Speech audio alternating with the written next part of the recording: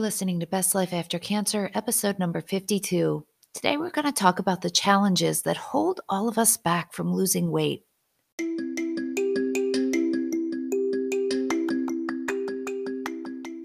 Welcome to Best Life After Cancer. I'm so glad you're here. This is the podcast where cancer survivors and caregivers can get solutions and support to overcome the life challenges brought by their cancer diagnosis. If you are ready to release your fear, regain your joy, and reduce your risk, you're in the right place. I'm your host, Dr. Deborah Butzbach.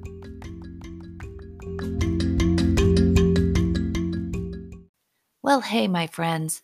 I hope you're well and enjoying spring. I guess some of the places people listen to me, it is already trending towards summer. We are wrapping up the school year in my family. My 3 older boys are studying for finals and in that high school crunch time. It is so interesting watching teenagers. I really see how our brains create our experiences. I have one who is pretty matter-of-fact. This is the work I have to do, and I will just buckle down and do it. I have one who is really driven, but also has a lot of brain drama. He spends a significant amount of time each day telling me how much there is to do, that he isn't sure that he can get it done, it is hard, and so on, while his sibling is just upstairs and cranking it out. Then I have one who is a bit of a procrastinator. He doesn't think about it or talk about it or do it until he is at the last moment. They all get it done, but they all have very different experiences of doing it. I find these things continue into adulthood, and we continue to play out these pathways in how we live our lives. So believe it or not, I am a cross between the first, just crank it out and get it done, and the third, or the professional procrastinator. I know so many podcasters who have months of podcasts recorded and ready. I, on the other hand, am the queen of writing next week's podcast during the week, recording it on my Thursday off, and editing it Sunday night. Part of my brain wants to tell me I am doing it wrong, but the truth is, it works, and I'm not unhappy with this system. So this brings me to today's topic. How are our built-in systems keeping us overweight?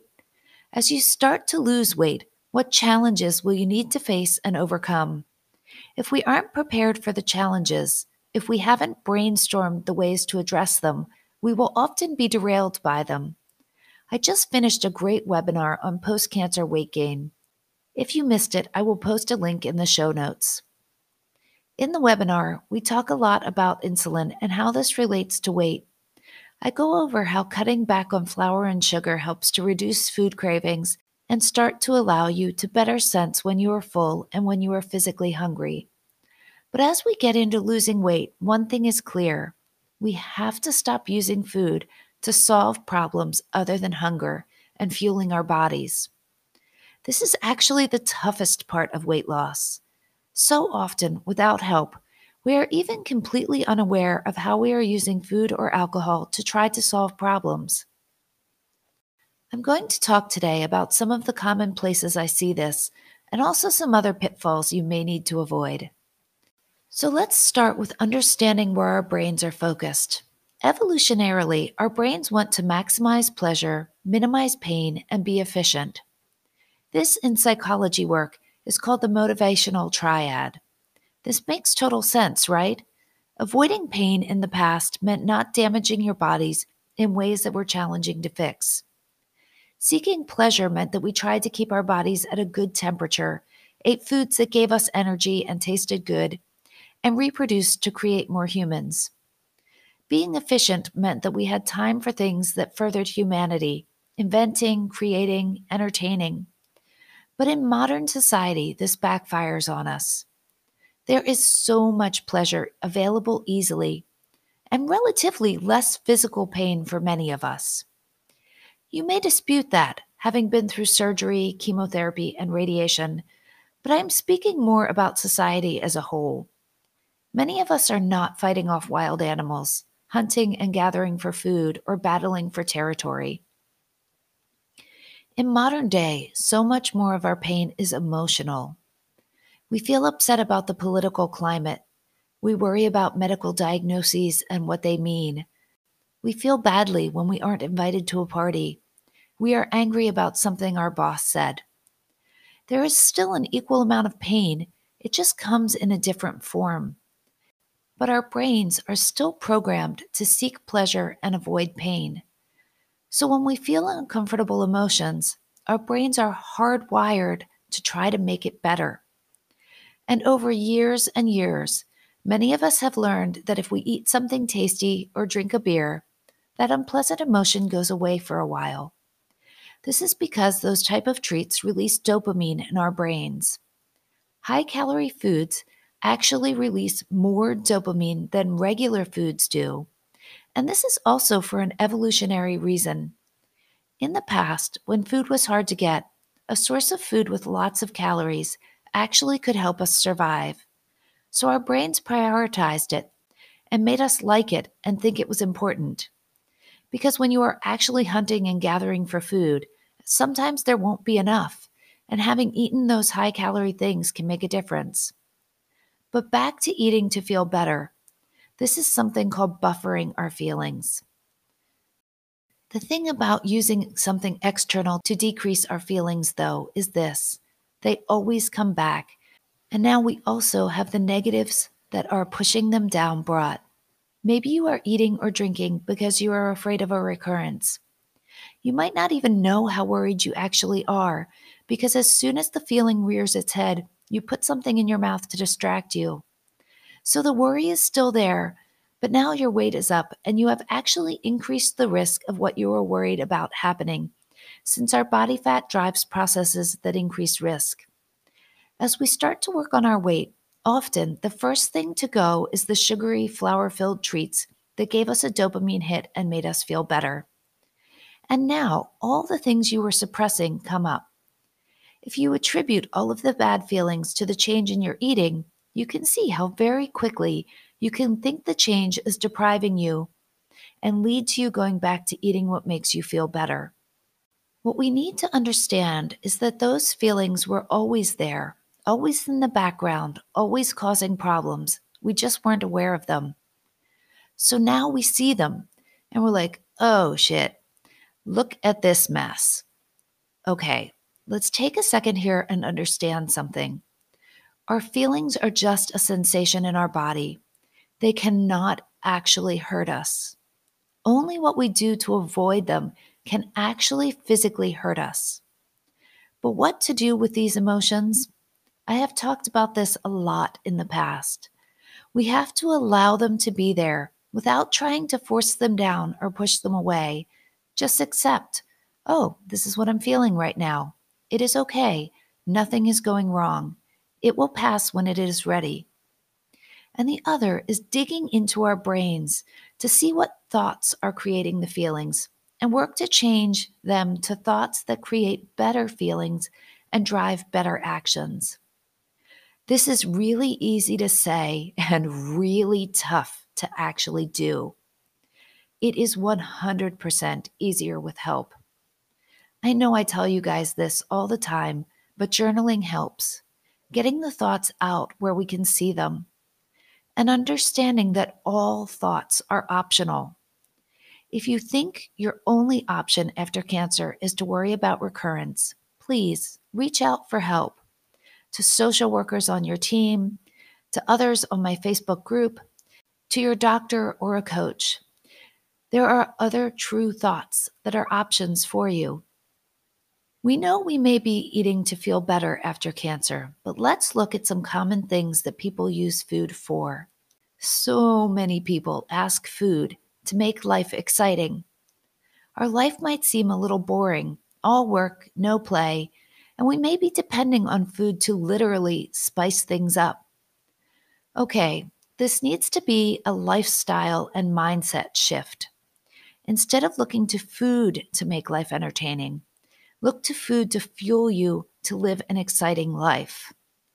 Eat foods that make you feel good and have good energy. Then create the excitement in your life in other ways. Through meaningful interactions with people in your life, with your hobbies and activities. If you are currently just working, eating, and watching Netflix, of course your brain thinks it needs food for fun. Let food be a little more boring on a daily basis and brainstorm how to make your actual life a bit more interesting. Second, people often look to food or alcohol to make things easier. Tough day at work? A glass of wine will take the edge off. Fight with your spouse? A piece of cake will make you feel better. Food should not be your easy button. Actually, dealing with the brain drama should be your go to. Control what your brain is telling you. Again, get those thoughts out of your head and onto paper.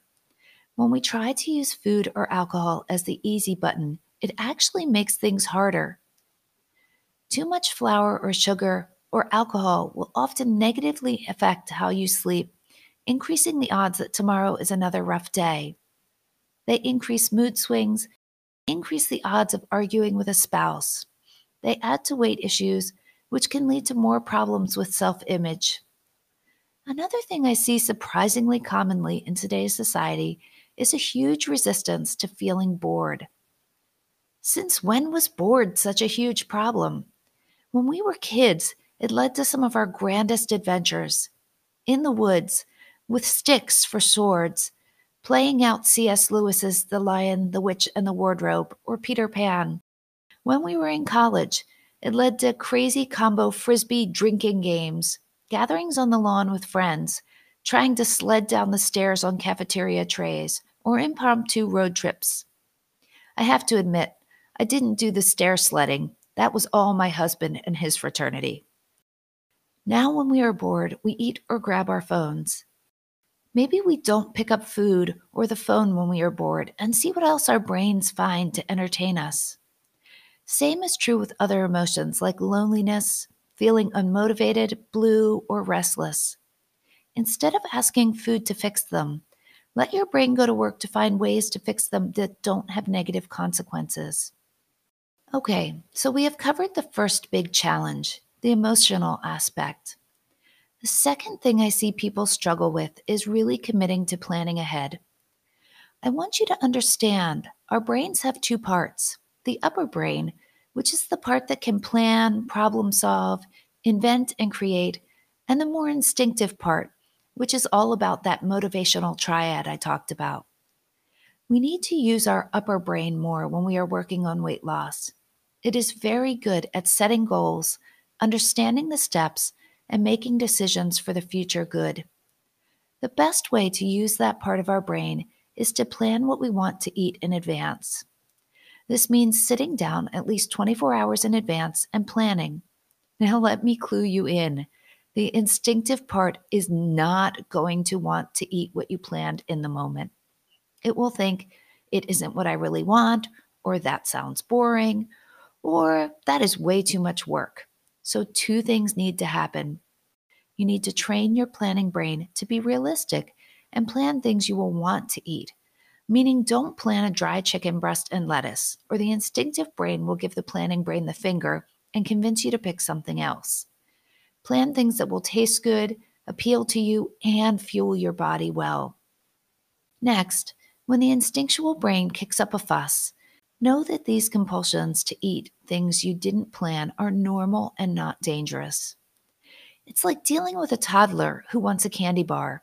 Of course, you want the candy bar, but what we are going to eat is this delicious meal of roasted veggies and salmon, and I promise you will enjoy it. Allow the urge to be there. Don't try to force it down. Don't try to push it away. And don't decide to act on it. It will go away on its own in 10 to 15 minutes, oftentimes even sooner. If you find it keeps getting worse, you are trying to force it down or avoid it. Recapping, know that our negative emotions make us want to eat to feel better, but we don't have to use that technique to feel better. And second, leverage your human brain to plan what to eat that will help you achieve your goals, and then stick to the plan when the time comes. One of the complaints I hear is I want to be spontaneous and planning ahead ruins it. This for sure will make you feel resistant to planning and feel deprived in the moment. This is your instinctive brain trying to keep control and have you eat what feels good in the moment. As you work to strengthen your planning brain, this will become easier. A thought when you notice yourself thinking this: Oh, I see that old, outdated programming coming up. This isn't how we function now. Now, I plan ahead to have food that tastes good and fuels my body and my goals. No need to argue with your brain. Just notice the thought and then consciously think the new thought. Some other challenging thoughts that part of our brain may offer up that create desire. I just want it, or it looks delicious. Adding a but thought to that can help. I want it, but I want to meet my goals even more. Or it looks delicious, but it won't make me feel awesome. Finally, one of the common things that can derail you is your brain trying to conserve energy, which is a really nice euphemism for being lazy. This is when we deal with our thoughts and feelings, make a plan for something healthy to eat, and then just in the moment don't want to do it. For sure, this will happen. Do everything you can ahead of time to make sure things will be as easy as possible. Plan well. Make sure you have all of your ingredients ahead of time so you aren't having to run out to get things. Some people find a weekly prepping on Sunday helps, but you also want to have backup plans for days like this, meaning a healthy alternative from a few local restaurants, a few options that can be delivered, a few quick pickup meals from the local grocery store. It will be much easier to stay on your healthy plan if when you decide not to cook, it isn't cook or get a pizza, it is cook or get a prepared salad delivered. Let your in the moment brain know, even if we don't cook, we still aren't getting the pizza. Finally, plan a food each week that is to be eaten just to bring joy. Plan this joyful treat 24 hours in advance only, one per week, two once you make your goal weight. This helps to allow you to occasionally have things just because you like them and helps keep us from the drama of, oh, I'll never get to have bagels again, or whatever your brain is moaning about. The final suggestion this week is your homework. Write down 15 things that could derail you, the excuses you might use to go off your plan, how you will justify last-minute changes, or what you might think that promotes following your urges. Then brainstorm how you can deal with these situations. Maybe it is, I don't want to plan on weekends. Okay, I will pick 3 options on plan from the restaurant, and any of them is okay. Or I can get an on-plan option from any of my 5 pre-approved takeout spots. Maybe the challenge will be, I will get discouraged when my weight loss isn't quick, and that will lead me to quitting. Maybe the answer to that is, I will remind myself that it is common for there to be plateaus, and if I stop following the plan, the big drop I would see in the next few weeks will not come. Only you know what your challenges will be and how you can overcome them, so take some time to really dig into this. I'd love for you to find me in my Facebook group and post what your challenge is and what your solution is going to be. The Facebook group is Best Life After Cancer MD. I'll see you there. All right, friends, have a great week, and I will talk to you soon. Thanks for listening to Best Life After Cancer. Did you know you can get more information on my website, bestlifeaftercancer.com? There is also a Facebook page, Best Life After Cancer MD, where there is a group just for survivors. Here you are able to interact with me, ask questions, and get more help. I'd love to see you there. Have a great week, and I'll speak with you soon.